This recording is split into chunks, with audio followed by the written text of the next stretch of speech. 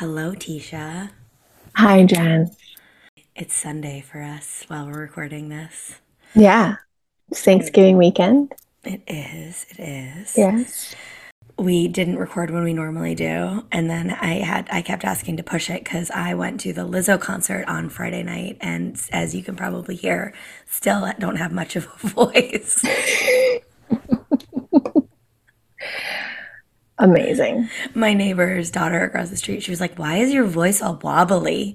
And I was like, It's a good way to describe "It it. is. I've never had it described that way before." Yeah. The joke was my grandmother, like years and years and years ago, she was living in North Carolina, and my girlfriend and I drove from Boston down to North Carolina to visit her, and we stopped in Washington, D.C., and spent a crazy girls in your 20s kind of night there. And typically, when I do something like that, I lose my voice. And so when we showed up at her house, she's like, "Oh, why do you have such a sexy voice?" It's not quite what I was going for. Sure, Graham, that's what I meant. I'll take it. Yeah, yeah. But there was like a lot of singing and screaming and dancing at the concert for sure. It felt like, That's a great reason to lose your voice, Jen, because as you know, at my house, we've all been fighting COVID yes, and it's been super not fun. It's been super not fun. We're not having a good time over here. I So bet. Yeah. that's where we're at. Yeah. I mean, at least you made it up to the cottage, though. Is that a good thing, or was that just out of necessity? Yeah. Yeah. Like having to close it up and whatever. Yeah, the water's being turned off on Wednesday. We have to come up Yeah. and like close it down. So it's been rough because it's a lot of physical jobs, and neither myself or my husband are 100%. So, Feeling up to it, yeah. yeah. Anyways, That's not fun. it's not fun. We're not having fun. We're not having fun, but we're on the mend. So I've got that going. Yes. Did the little one ever end up getting sick, though? No. So that's good. Yeah. At least you're not dealing with like whiny, like kids while you're doing it all. Not that it's good, but it could be worse. It could be. You're right. Yes. Although I feel like we always say that you shouldn't say that, but You shouldn't say that it's not fun dealing with whiny kids. no, that it could be worse because, like, that doesn't make it better, right? Yes. You know, when like something horrible happens and someone says to you, "Oh, well, you know, it could be worse. I know someone who blah, Yeah. blah, blah." It's like, that's not helpful. Yeah. What episode are we releasing? We're releasing Janice's episode. And Janice is a friend that I made on Instagram because our husbands actually died around the same time. Right. So we kind of joined the Instagram widow community around the same time. I love her story. I mean, I can say I love it, but yeah, she merges both of our stories in a weird way. She is. She's like a really weird merging of both of our stories. You know, I don't know. I feel like we walk around and we think like bad things happen to people. And like when a bad thing happens, like another bad thing couldn't possibly happen to them because like everyone's getting their equal share of bad things happening. But that is not the truth of like how things actually work. And I think a lot of widows, especially, you know, if it's a fast or really, I mean, I don't know, I feel like there's always trauma and death, but like for the in the young widows, it seems really common that once you've had this like horrible thing, this death, this loss, this complete changing of your entire world and worldview, that you're invincible. Right. You just do. Like I admit, like at the beginning of COVID, it's not that I didn't take it seriously, but I was like, really, the universe is not gonna like make this Do that affect to us me. that much. And Yeah. I mean, in that case, we have knock on wood been lucky, but you definitely there's this sense of like, "Pff, nothing's gonna hurt me." Right. And that is not the case with Janice. But I love the Mhm. humor that there's a whole, you know, widows community on Instagram with people sharing content and education and grief awareness and all different kinds of things. And for me, Janice is definitely up there as like one of the more enjoyable follows in that she brings humor to it. She also like there's definitely those posts that like hit you in the gut, but she brings a lot of humor to it, which I think is just nice because traumatized people have kind of a dark sense of humor, I think, Yeah, anyway. that happens, doesn't it? It totally Mhm. does, right? So yeah, it's nice. So it's a good one. I'm excited for you guys to hear it and definitely find her on Instagram and give her a follow.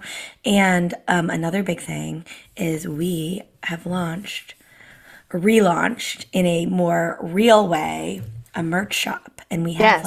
we have 10 items on there, guys. We've got everything from t-shirts to sweatshirts to mugs to notebooks to some stickers, like all different price points. It's Yeah. all kinds of really great stuff, designs that we came up with together, and I don't know, little things that hopefully can bring you a little bit of comfort.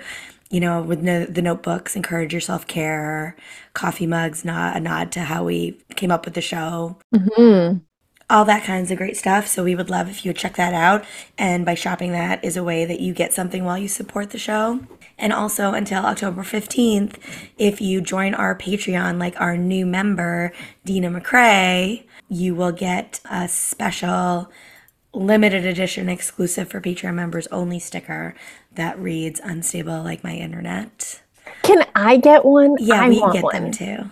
And I know it's going on my laptop. Like I already know where I'm putting it because I love this unstable like my internet sticker. Well, so here we go. I'm going to try to look. I don't know if I can do it while I'm recording. Yeah. So I have 3 stickers on my laptop right now, all that I got from my favorite store in Toronto, Crying Out Loud. And one says it's okay, another says be kind, and the third says empathy is my superpower. So I am a sucker for stickers on my laptop. I also have one of our logo stickers that Patreon members also get once you're a member for 3 months. So anyway, for $5 Canadian a month, you get video of the episodes. I actually am will be posted by the time this airs, a little thing, part of an intro conversation that got cut out that I don't know, I thought was entertaining. So I'm going to share that video over there too. A video of our Fun. episodes. And then we've got, in conjunction with our upcoming Bad Boyfriend Month, we've got a couple of fun Patreon exclusives from our friends over at I Did Not Sign Up for This. So Yes. you Fantastic. want to head over there. It's worth it. And 10% off our whole merch site. So there you go. But enjoy this episode and leave us a review if you can.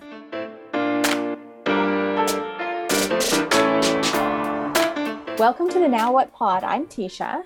And I'm Jen.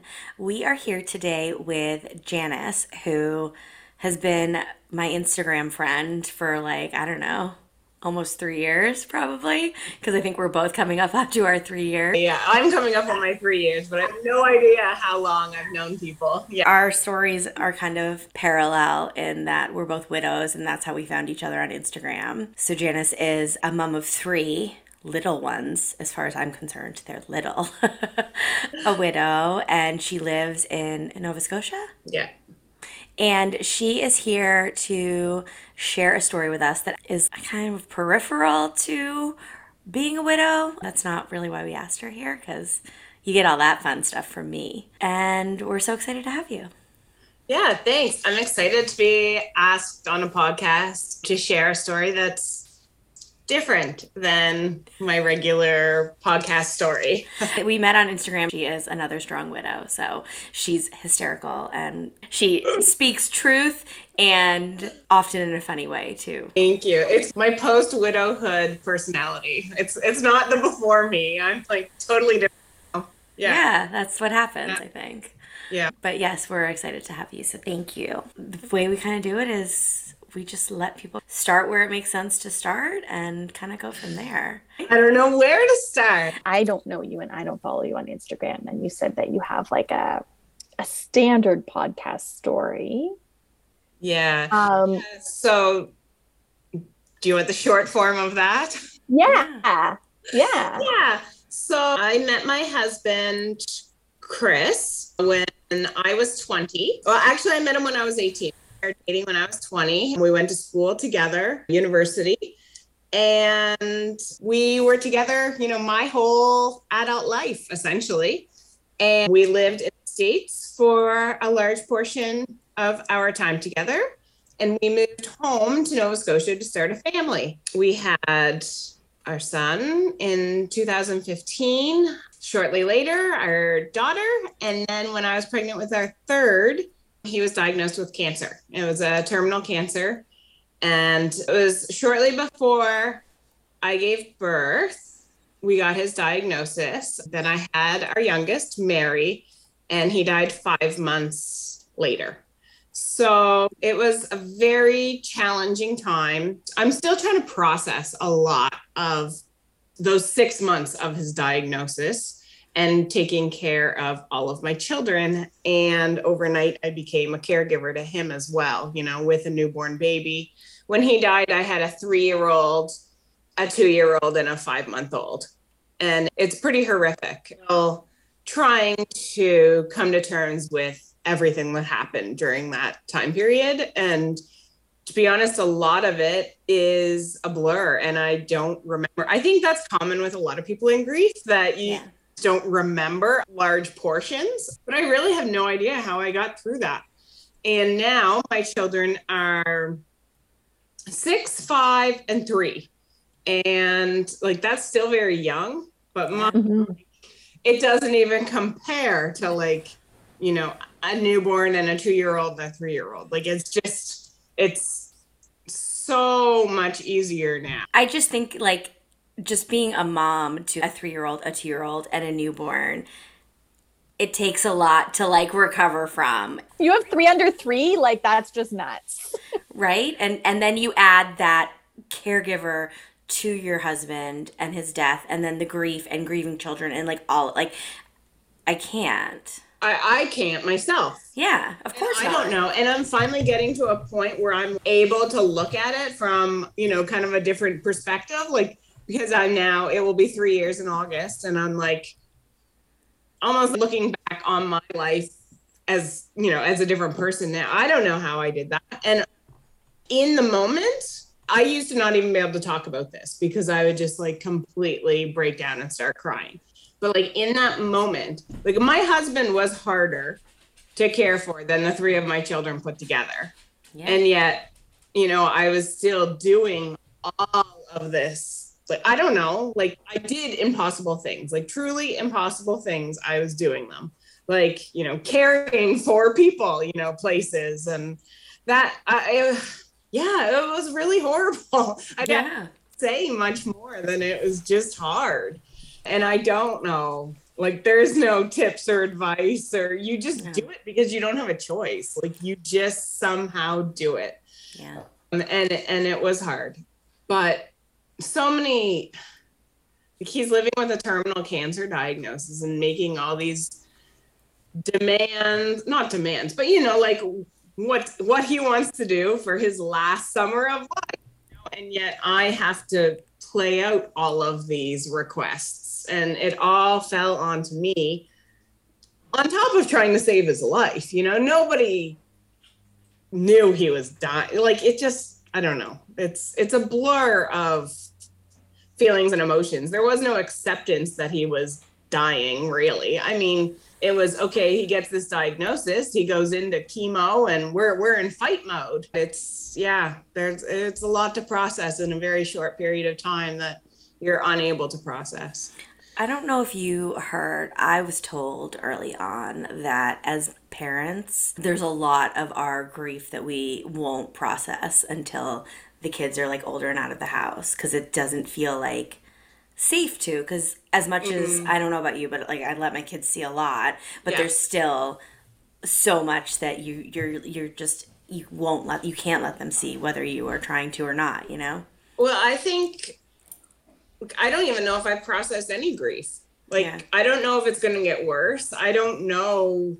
It's kind of like, well, is this it? Like, it's confusing. I mean, there is no guidebook on all of these feelings and when you're going to feel them. And for the most part, I've just been in survival mode. There has been no time to figure. And then, I mean, COVID, a pandemic, right? Like, so Chris died in August, and then it was that March we are into COVID, and it's just I think any of the processing that I have done is not necessarily grief. It's the trauma of those months of his diagnosed period. And what I had to go through is very challenging for me, to the point that I don't talk about certain aspects of it and still have it. But I'm finally letting parts in, very slowly, in a healing sort of way, I guess. But no, I very shut off aspects of all of that portion of my life to survive. You still have to be a parent.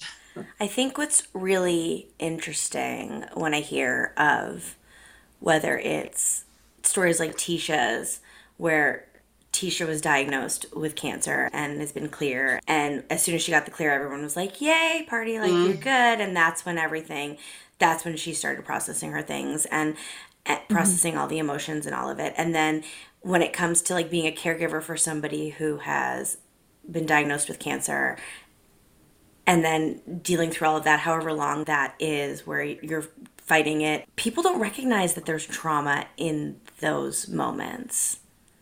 No, and I don't think I did until like being there as Tisha's friend while she was going through it. Mm-hmm. It's so hard to be the person going through cancer. And then there's so many other people around who they really have no idea. One of my good friends put off coming to visit Chris, and he died. And she said, but I thought he was doing chemo. And it's like, well, yeah, but there's a misunderstanding or a lack of knowledge in general about what cancer is and the different types of cancer. And it's like this idea of what chemo even is. There's multiple different types of chemotherapy. And his chemo was palliative. He was never it was hoping to extend his life. It was not going to cure him. Right. But that's what so many people seemed to think. There were a lot of misconceptions surrounding Chris's diagnosis that we dealt with. And there were many people who never came to see and how hurt that made him feel. And then there were many people who regretted that after he died. And that was an awkward situation for me to be in, to be that in-between person. I'm sure you got it all put on you, whether it was meant to be put on you, but like you have to like absorb it all.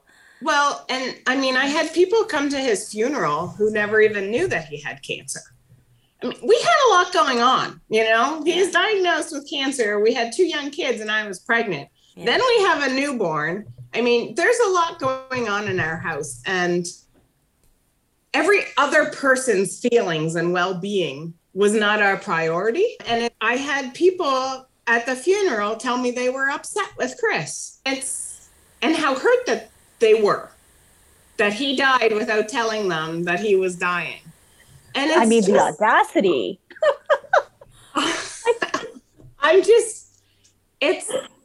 It really truly made me aware of how selfish a lot of people are.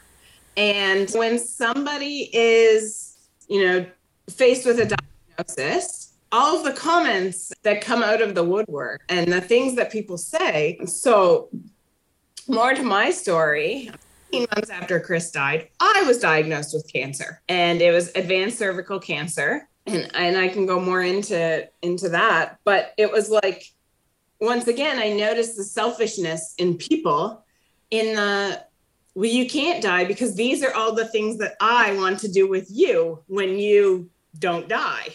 And it's like, well, what I want to do when I don't die. It was really like an awareness moment for me. And I think we're probably all like that to a degree. How does somebody else's hardship affect me almost? But there's a difference between having those feelings and like spewing them out onto the person who's having the hardship. Sure. Yeah, because when someone you care about is going through a difficult time, of course you have feelings about that, right? Yes. Of course you have feelings. Be natural, Yeah. You're instantly like, oh my goodness, if this person isn't in my life anymore, then I'm not going to have this or that type of thing. But yeah, I think it really just breaks people down to like these primitive like instincts and all the way back to almost like a childhood responses. Yeah. Well, and it's especially like saying things like that when you were dealing with your own personal diagnosis, because it's like, as a widow, it's like you don't have enough things that you're thinking about with children. Like The only thing I'm thinking about is my children. That is, yeah, I do not care. Yeah, Any as of a it. widow who's already lost life, feels like, what is even the meaning of living? The only thing that I, am worried about is my children. That's it. Like, almost to the point. I mean, I don't want to say like I don't care if I die, but when you're newly widowed and you're facing a cancer diagnosis, the only thing you're living for is your children. Like, it's Yeah. truly, right?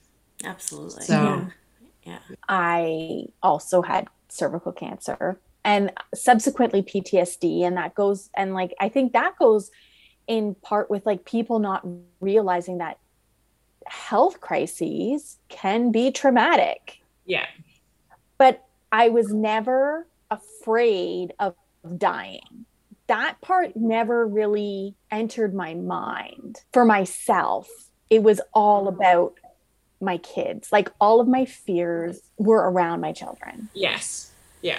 It's hard to explain, but I understand what you're saying. That like you're just thinking about your kids. You're not thinking about yourself, and like Exactly. there was no self-pity. Like I wasn't like, oh, poor me, like I could die. No, it was all about my kids. Yeah, That was exactly. the only thing that I really ever thought about. People don't realize, and people do say stupid things, and some of it I think is just, I don't know, maybe I give people too much credit, but I think a lot of people become uncomfortable and they want to say something and they don't really know what to say. And so they end up saying things like, well, you can't die because we're planning, I want to go here with you next summer. There are the people who are like, well, when you're all done treatment, we're going to do this and do this and do that. And I'm like, okay, where are you now? Like, I kind of need you right now.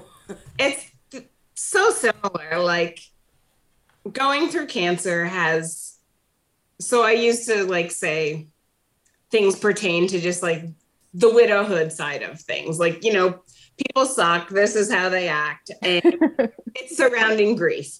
They're uncomfortable, but it's not. Now I've had cancer and people do the same thing. It's all hard things. People want to avoid it. They don't want to talk about it, and they don't know what to say. And it's, yeah, you lose friendships. They move. It's all the same. Regardless.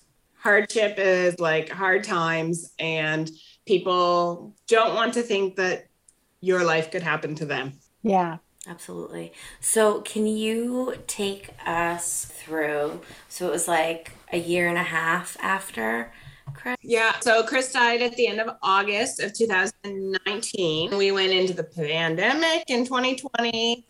It's all a blur. I know. And then, so that was 2020, and then 2021 in January, like 2 weeks into January, I started having some symptoms.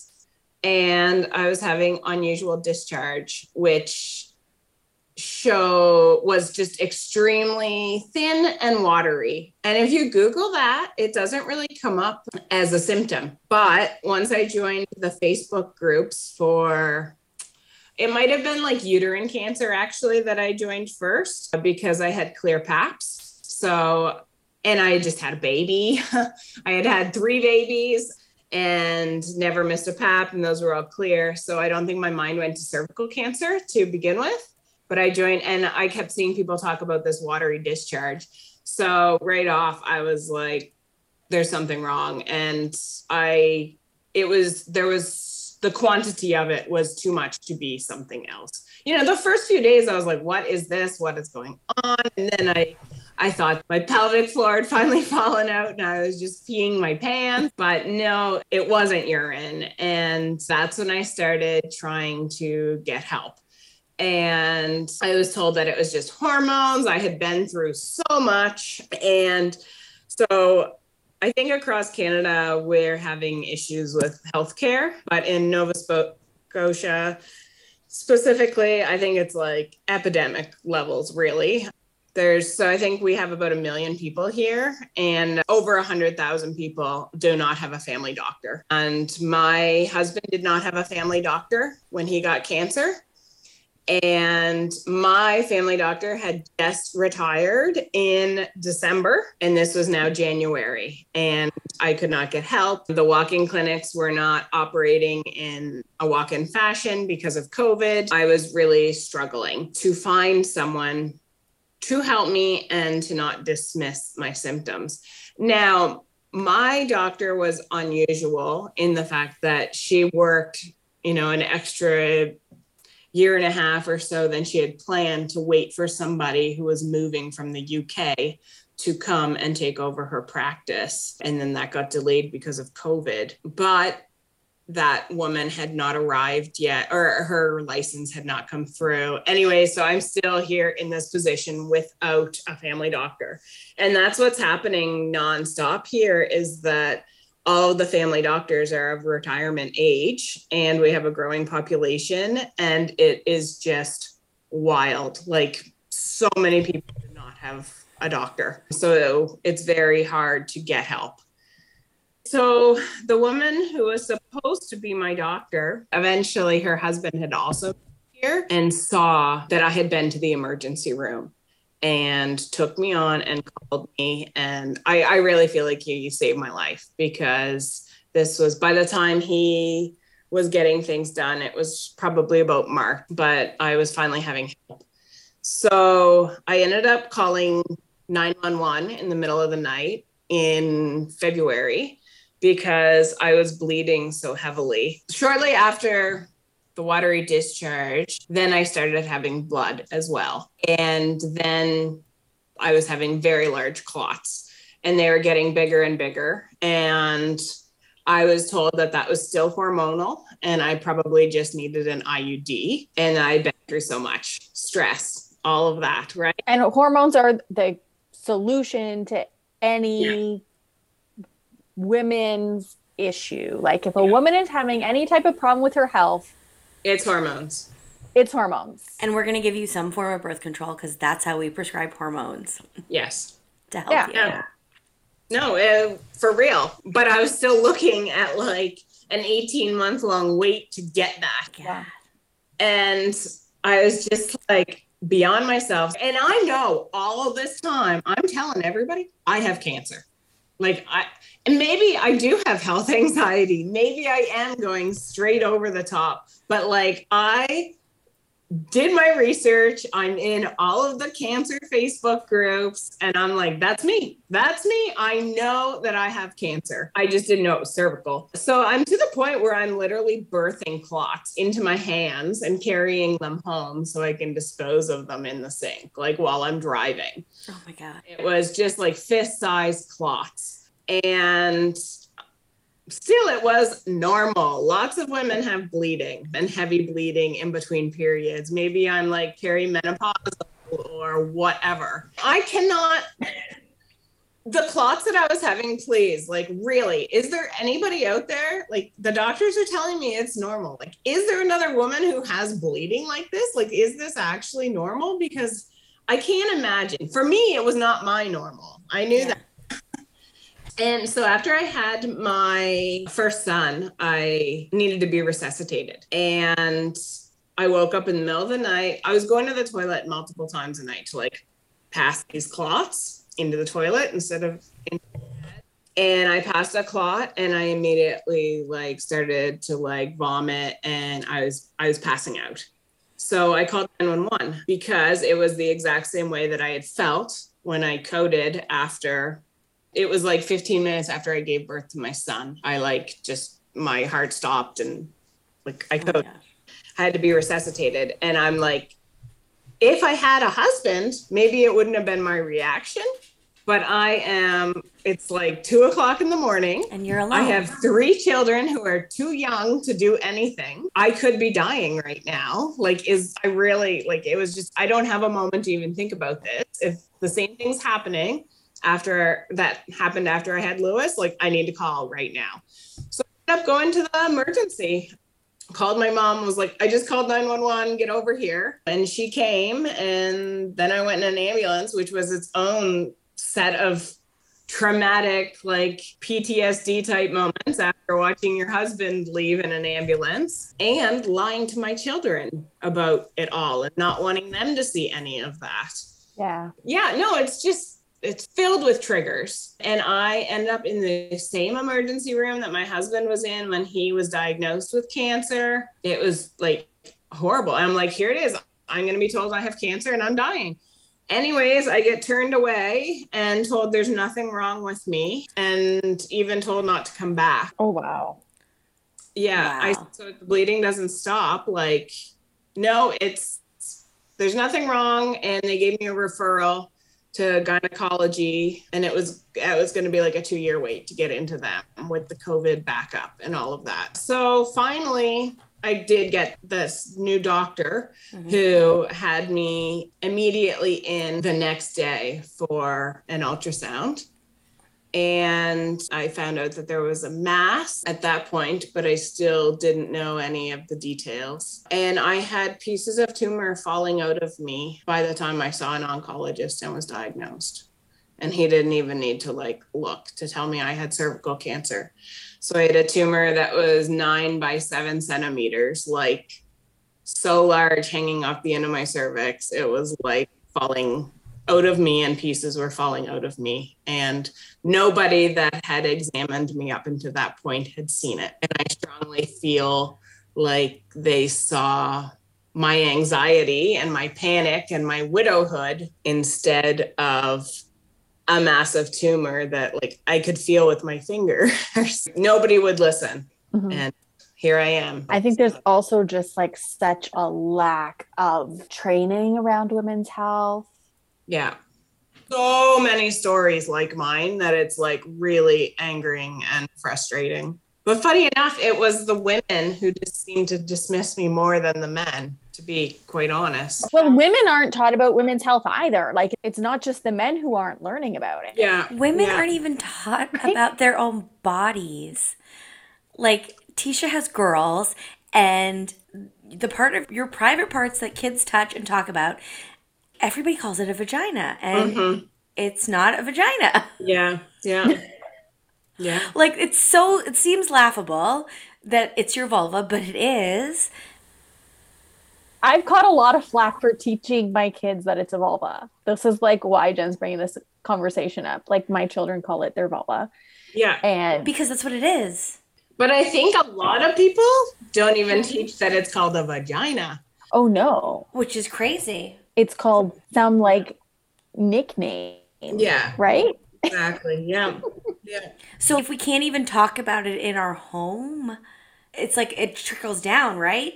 So if you can't talk about it in your home, and women go all this time without even being able to refer to things properly, and then they end up working in an ER or whatever, even if you've been through all of your training, which is lackluster anyway in that area, they don't even know their own bodies. Yeah. Yeah. You've got the whole other issue of, wait times and not being able to get in to see a doctor and not having a family doctor. So you don't have someone that you're consistently seeing who knows you. And I mean, there's so much going on here. I was dismissed so many times by people that I often wonder, what the outcome would have been if I wasn't a widow.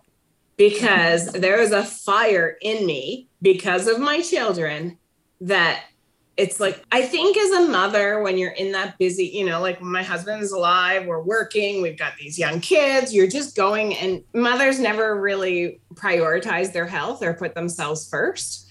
And I'm not saying that I do that much of a better job now, but it's different. I am so aware in every feeling and every thought. It's maybe there's something wrong with me, and I'm a heightened awareness about my health.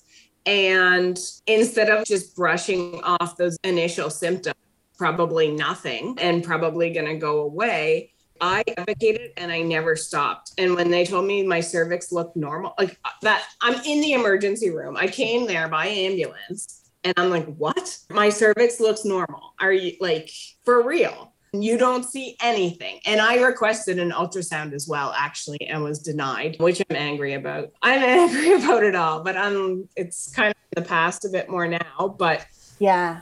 there was no reason to give me an ultrasound because there was nothing wrong with me. But I mean, I knew I didn't leave there feeling relief. I left there thinking, I don't have cervical cancer. I have something else. I knew there was still something wrong. There's a lot of similarities in our stories. My cancer was earlier than yours, but I had some symptoms. Dr. Google, I was like, I have cervical cancer. I made an appointment right away. I'm driving to the appointment. I call my husband. I'm crying. I'm like, I'm convinced I have cervical cancer. I was freaking out. And he's like, you're not supposed to look on Google, blah, blah, blah, which is true. And I went to the doctor and he looked at my cervix and he was like, your cervix looks perfectly normal and healthy. It's similar to you. I had children, like my children were 2 and 4 when I was diagnosed. So people had been up in my business and I'd had my pap smears and all of that. He sent me for an ultrasound. Actually, nothing showed up on the ultrasound, but my pap came back abnormal, but it wasn't showing that I had cancer.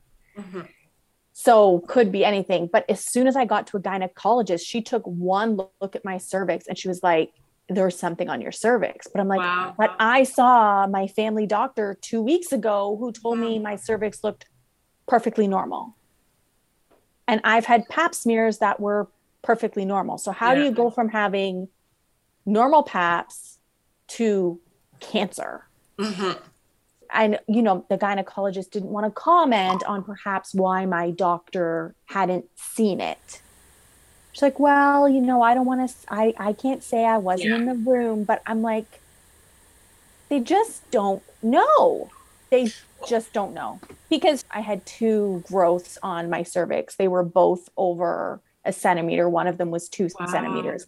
Like, they were there. They were visible. She took one look, was like, so there's something on your cervix. So it's interesting. I was like, how do they not know? And I think, they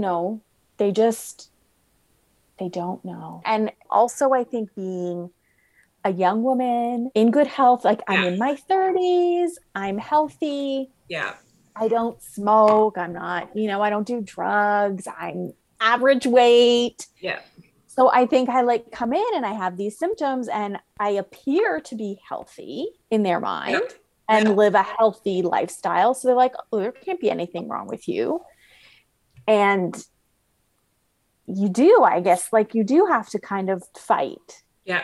I mean, how many times had I had people up in there while I was, having my last child? So that would I don't know. They say it's super slow growing and should have been something there. Maybe they didn't see it, but the woman in the emergency room just didn't examine me properly or didn't even look, because there's no way you don't see a ball like this big off the cervix. She just didn't examine There me. shouldn't be something that size hanging around up there. I could feel it. And it got that it was I have pictures of chunks of tumor in my hand. Oh my gosh. I'm sorry to No. on your podcast. No, that's okay. What is wrong with people? But just more so why is no one listening is the thing, right? Because I was a widow. I don't know. I know it's women's health in general, but I kind of throw that widow card in there a little. Well, I'm a hysterical widow.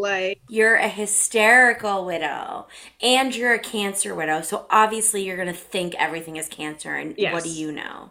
And just being in the emergency room was I presented as a very high anxiety patient in that time. Imagine that. I can't even imagine. Obviously, you're going to be anxious being back there and thinking that there's something seriously wrong with you. I thought I was relieved that I was finally going to walk out of there with the answers that I had been dealing with for, I don't know, this was Well, I guess it was only like 6 weeks at that point or so. It was February that I went. Yeah, so it hadn't been that long at that point. But I was like, finally, I'm going to have answers. I'm going to walk out of here knowing like what is going on. And I'm going to be told I'm dying. But at least I'll know.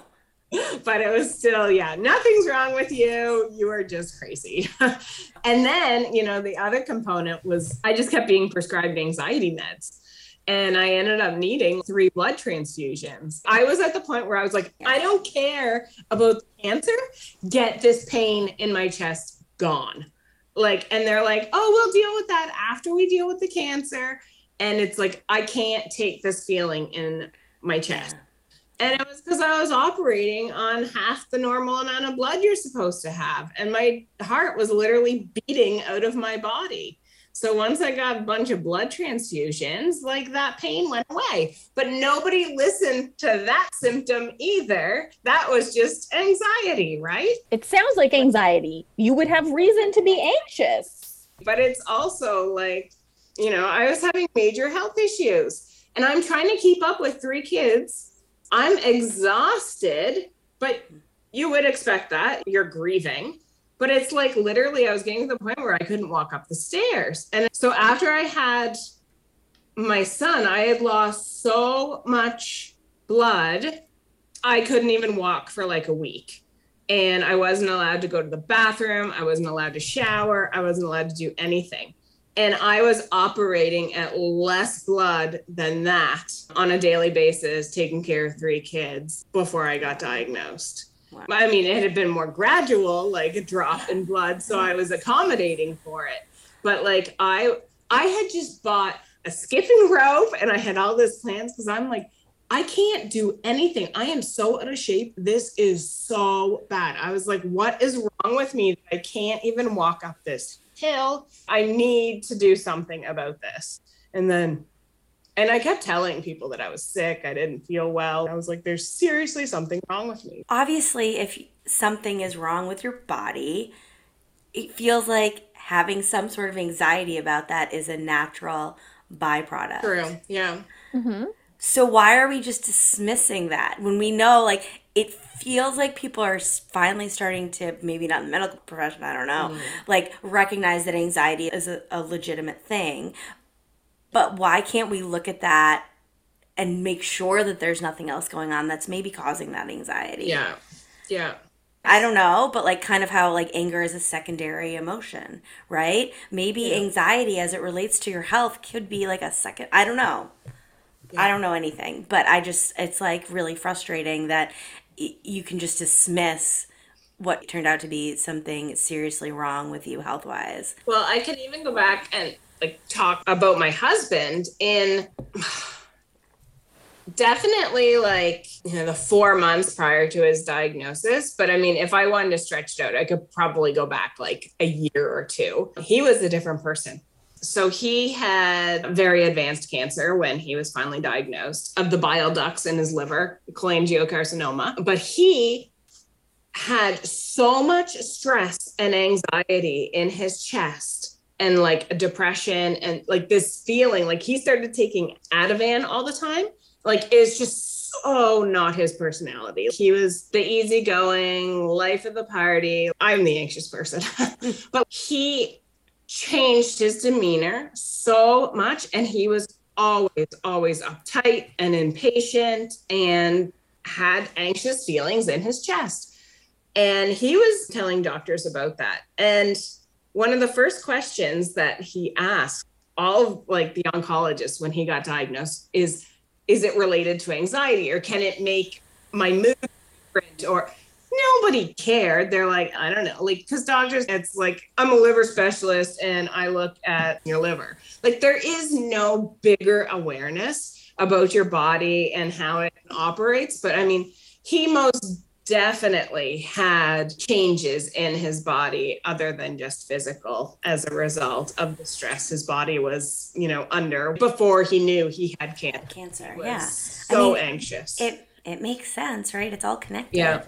Yeah. But doctors don't look at it like that at all. No.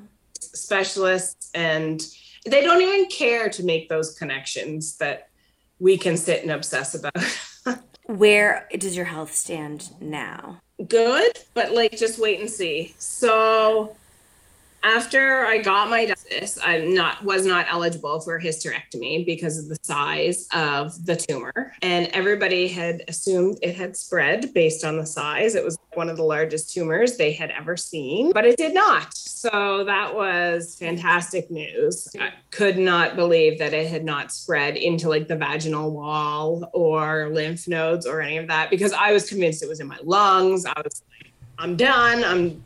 I can't breathe, all of that anxiety. But no, my PET scan was clear in all other places of my body, which was also like, here's my health anxiety speaking. But, like, I don't have brain cancer. I don't have, all these like other things that you could have other things that you worry about, right? Yeah. I'm like, well, at least. And then I'm also like, well, if I had something starting somewhere else, the chemo would have taken care of that. And it's like all these, like, that's where the mind goes. Like for me, anyways, I don't know if that's everybody, but I did chemo. I did 25 rounds of external radiation and then brachytherapy, which is internal radiation. I did 4 of those, which is pretty nasty. And I've had 2 follow-up scans that still showed residual tumor, but radiation works after you finish treatment. It's still working.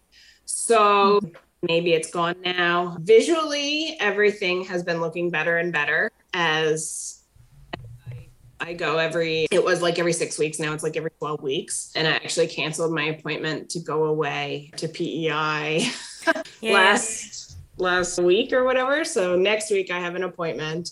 But I expect good news, but it's just kind of a wait and see. So I just passed 1 year since I finished treatment, which is like a big milestone, but 2 years is the really big milestone. So they say there's like a 50% chance of recurrence within the first 2 years, but like the further you get out, the less that is. So, maybe it's only like 25% now or something. I'm not sure, but it does go down the further you get out.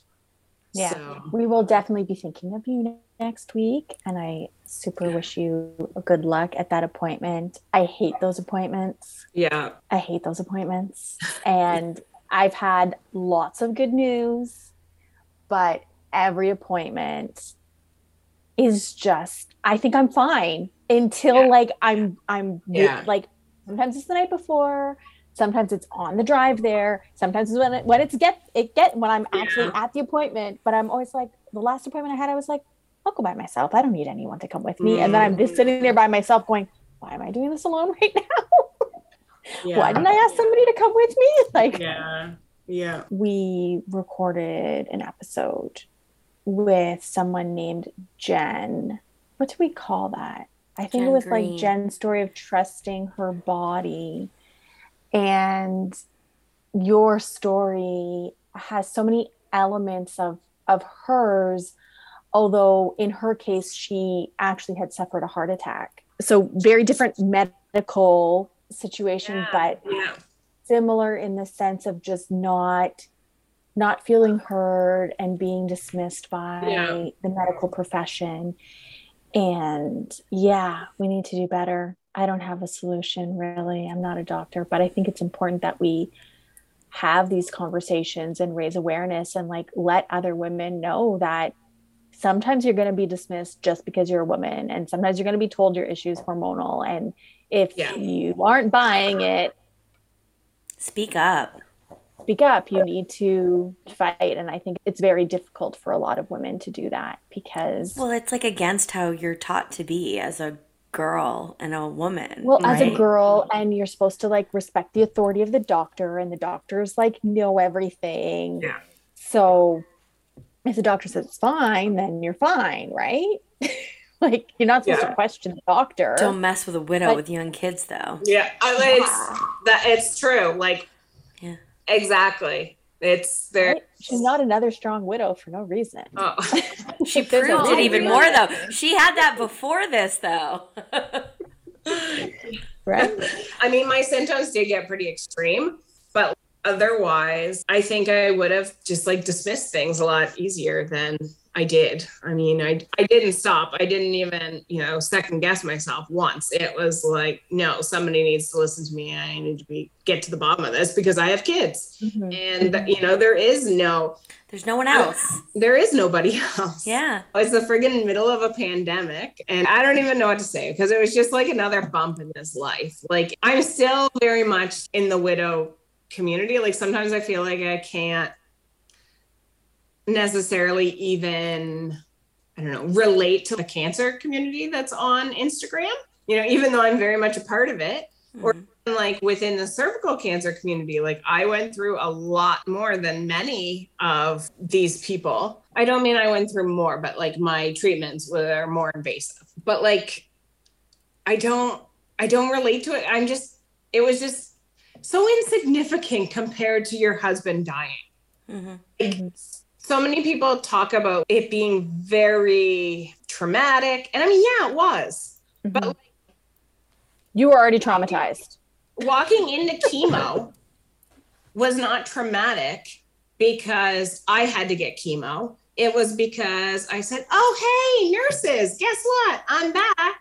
For me now. Exactly. And being like, the first time I had to walk in there, they tried to sit me in the chair that my husband had sat in his last chemo. And I was like, no, my shit. But it's like, that's what the trauma was about, not because it's like I've already been. We had this whole other layer going on. I don't know. And then like so many people talk about the internal radiation. It's extremely invasive. It was the second time I went was more painful than having a child, which I did unmedicated. I mean, like it's very traumatic in certain ways. But you know what? I loved every minute of lying there in a hospital bed away from my children, being given drugs. Like, as sick as that sounds, it was a friggin' vacation. Like, I know that sounds horrible, but it's the only time I've been away from my kids since I had them 7 years ago. Definitely was like, there were times in the pandemic that I was like, maybe I need to get COVID so that I can go stay in a hospital and someone will stay with them. I think that.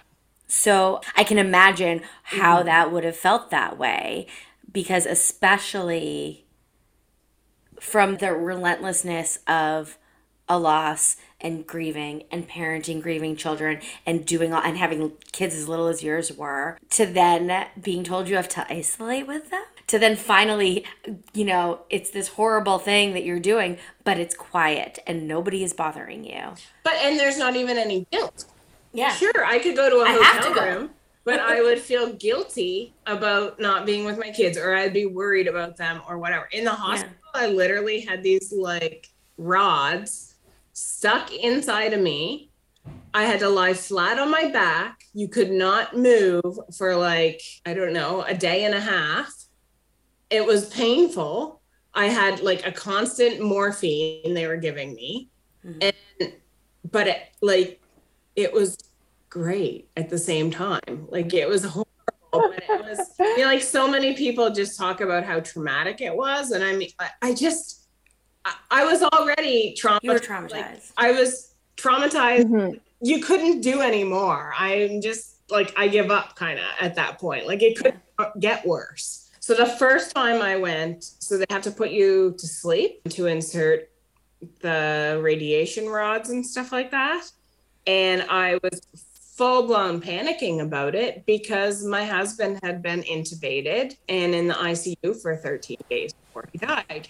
And I could go to sleep, but for some reason I didn't realize I had to be intubated when I was put to sleep until I just didn't make the connection until like before, and I was a mess over it. So that was really challenging for me, like that side of it. But then when I finally got to leave the hospital, they had to kick me out, like, because I'll go and roll over and go back to sleep, have a nap. Like, I promise, I'm calling somebody to pick me up. Like, I don't know. It's just, it's a mess. Like, it's crazy. And I mean, I did it all by myself. Because whoever was extra had to take care of your kids. But even during COVID, you couldn't have an extra at certain periods of all of that. Like, I couldn't have somebody come to chemo with me or, nobody was there when I got my diagnosis. So I was just there alone. And I go home to my kids and be like, yeah, mom, I got cancer, you know, like Yeah. when I say those things out loud, but maybe I am affected by it, but I just bury it. But I'm not, I'm just like, whatever, another crap thing to the pile. Well, I mean, I think that's it. I think when you've been through as much as you have, if you haven't been knocked down yet, you know, like it's not going to knock you down.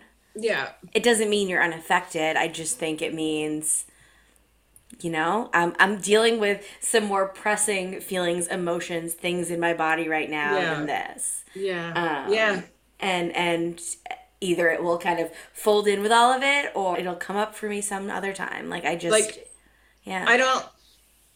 I did cry. I know I cried once, but I never cried about it. It was just like, are you kidding me? Of course. This is actually happening. Yeah. Because I can remember, what's her name? Like the Enlightened Widow. There's a few other widows, right, that have cancer or have had cancer. And I can remember talking about them to like my sister and being like, oh my God, like, can you imagine, like, how is this possible if this happens? And then it's like, surprise, it's me too. You know, it's, And then it happened to you. Yeah. You're like, oh yeah, this really can happen to like real life people. yeah, it's crazy.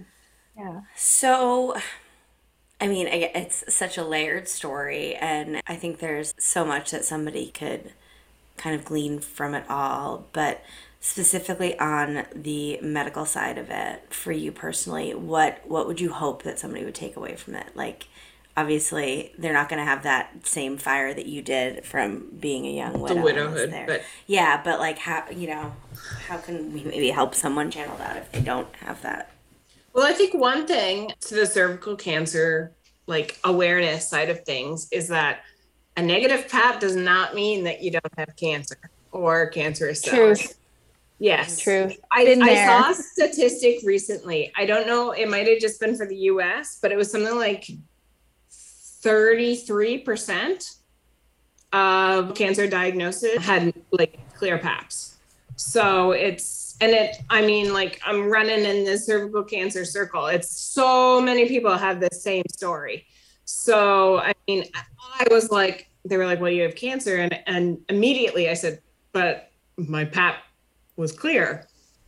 You have to realize that a PAP is just a very small sample of cells, and it doesn't really mean that you're cancer free from that, or, you know, don't have precancerous cells. That doesn't mean don't get a pap smear. No. And what I'm Don't gonna get the say pap next smear. is that no child or family member of mine will be going every 3 years or whatever it is now. Yeah, 3 years. They changed it from every year to every 3 years. Hell no. Hell Yeah. no. Not a chance. So my mom actually had precancerous cells and had a LEAP procedure. So that's Yep. why I just, like cut off, you know, a part of the cervix. And they told her she was good to go every 3 years even. And it's Yeah. What? no, like no way. Yeah. So my sister now is like going every year. I don't know. So not saying go against the medical system, but there is no way I will ever return to 3-year PAPs. And I wouldn't recommend that for anybody because I had been doing it. I had one with each of my pregnancies. So that was less than 3 years or whatever. Right. I had like 3 kids in 3.5 years. So I had like 3 PAPs in like 4 years and they were all fine. No. Yeah. I used to get them every year because that's what it was. And then you started getting them every 3 years, as long as you've always had clear PAPs. Yeah. I had always had a clear PAP. So when they changed the way that they fund PAP smears, because public health, then I was going every 3 years. Mhm. Even having said that, it's interesting because that 3 years prior had a clear PAP because I actually probably had precancerous cells that were not picked up. Yeah. And I also had a child in that time. And I remember the gynecological oncologist was like, we're not looking. Like she's like, when you are giving birth, like you think we're looking at your cervix. We're not really paying attention. We're not looking for cancer. Cause I'm like, how could this happen? Like, how did nobody see this? She's like, we're not looking. She's like, yeah, like our hand is in there and we're feeling for the opening of your cervix, like how dilated you are, but we're not actually checking you for cancer or actually looking at your cervix. Well, but when you go to the freaking ER and you're bleeding like crazy and you're asking them to look, they should at least look. Yeah, really. Right? And they didn't for her. So like, well, they did, but they didn't see anything. Really. Yeah. Yeah.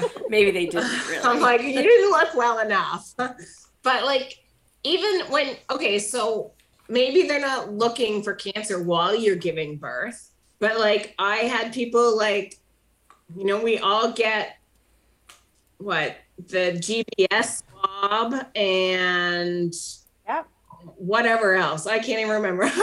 It's been too long. People are up and in there before and after you're actually laboring. Exactly. That's my point. Like they are looking at the health of that area while you were pregnant.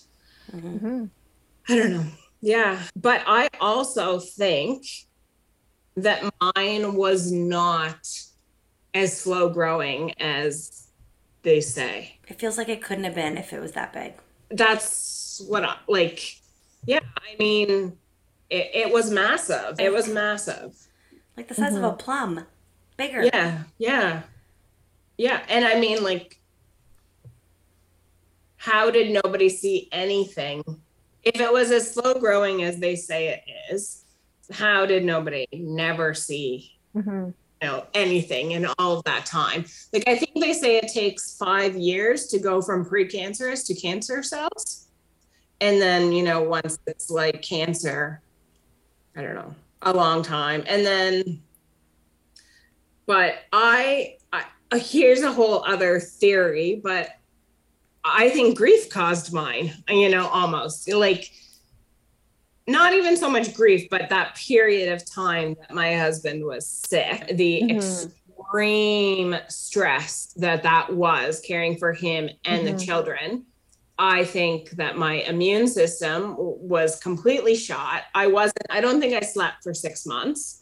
You know, I took care of people all day, and then all night I was at the computer trying to cure cancer, earning my like honorary PhD in cholangiocarcinoma. I swear I know more than his oncologist did. I was exhausted, and I kind of believe that was the opportunity that those cancerous cells cold, and that it rapidly multiplied, which also could be backed up. So nobody thought that I would respond to treatment in the way that I did. And my tumor also shrank very quickly. So the quicker something shrinks, generally the faster growing it was. You know, like those cells are rapidly dividing. Oh, okay. So they're killed just as quickly, or they can't divide anymore once you start radiating it and killing those cells. So, I mean, it's all a theory, but like, I really do grief and widowhood played, you know, another layer aspect into my cancer diagnosis potentially.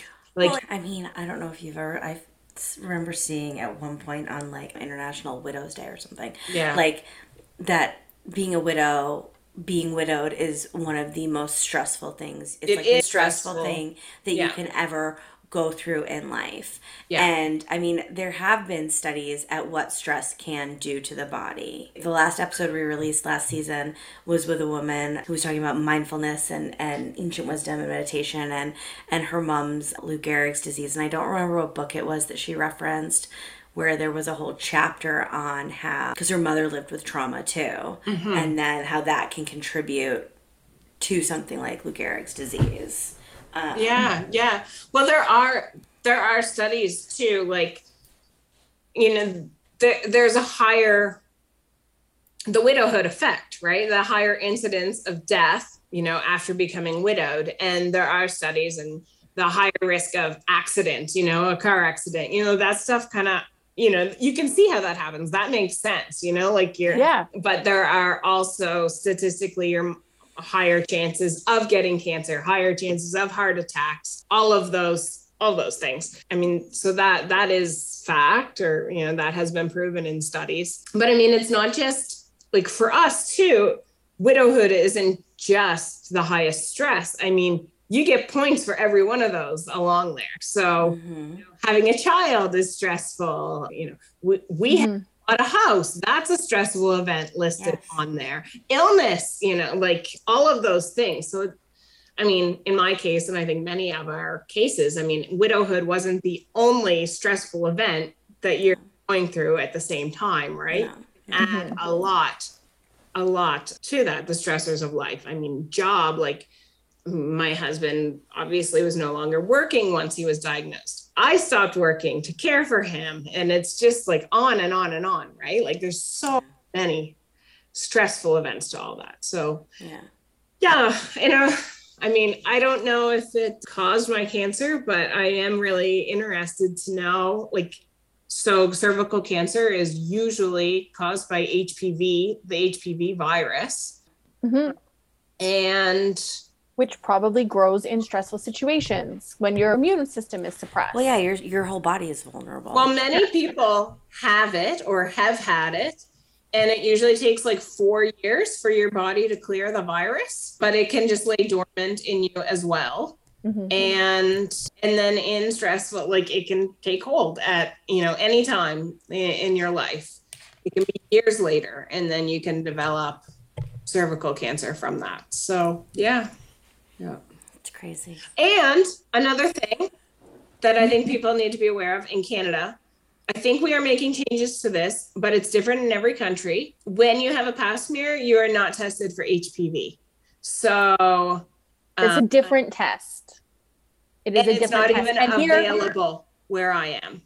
So here in Ontario, you can get one, but it is not covered by OHIP, so you have to pay for it.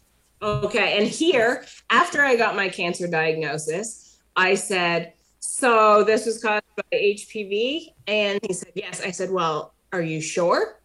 And he said, yes. I said, well, how sure? You know, I want the 100% sure. I want the test. We can't test that here. Like, I think it's changing, but so, I mean, yes, we can assume, because 99% of, you know, cervical cancer, I think is 97%, is HPV related, but I don't actually know if that's what caused mine, because I have never had an HPV tested. Which I also didn't have the test because they told me that I already had cancer. She's like, you don't need the test. I know you have HPV. You have cervical cancer. But you don't know. But you don't know. But that is actually what I was told by a gynecological oncologist. Yeah. So I kind of had a similar conversation with a gynecological oncologist. Yeah. Interesting, isn't it? So, yeah, but I know that I think in the UK, they also test HPV. So they're like, I could be wrong, and it's changing all the time. And when I quote stuff like this, people like attack me.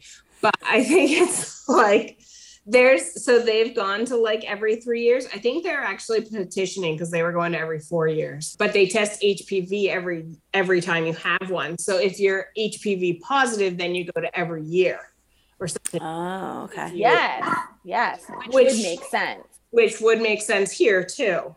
Yeah.